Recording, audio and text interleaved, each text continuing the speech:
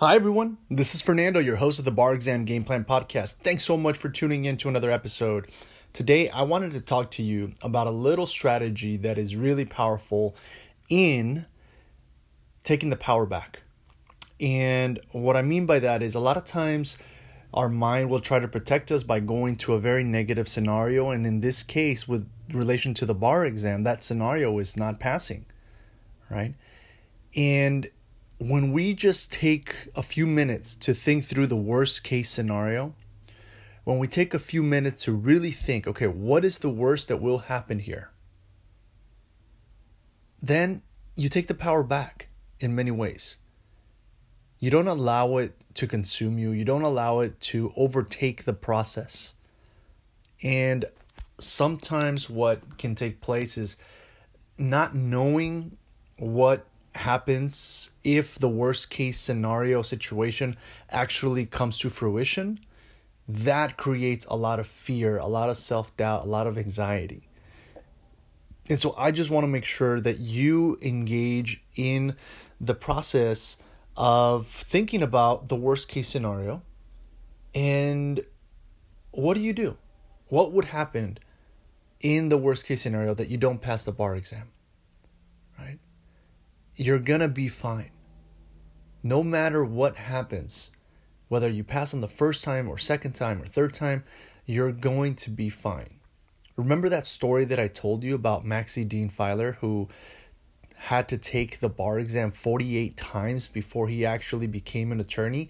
His worst case scenario was, I'm going to take the bar exam until I die. That was his worst case scenario. It didn't matter. To him, he was just going to keep going. He literally said that. He said, I was going to take it until my last breath. He had that level of commitment to becoming a licensed member of the state bar. And so from your end, you really have to think about, okay, what is the worst case scenario in my situation if I don't pass it the first time, right? If it's something that's really bothering you.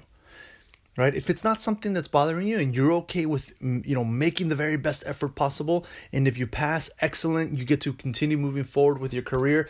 But if you don't pass, right, then you'll get right back in the ring and you know yourself and you're able to really, tackle challenges that come your way, right? But if instead you're someone who is really concerned about that worst case scenario, take the power back by just thinking a little bit about it, right? And demystifying it and seeing what you can do if that worst case scenario does happen. Because then you won't allow it to control you. Then you won't allow it to overtake.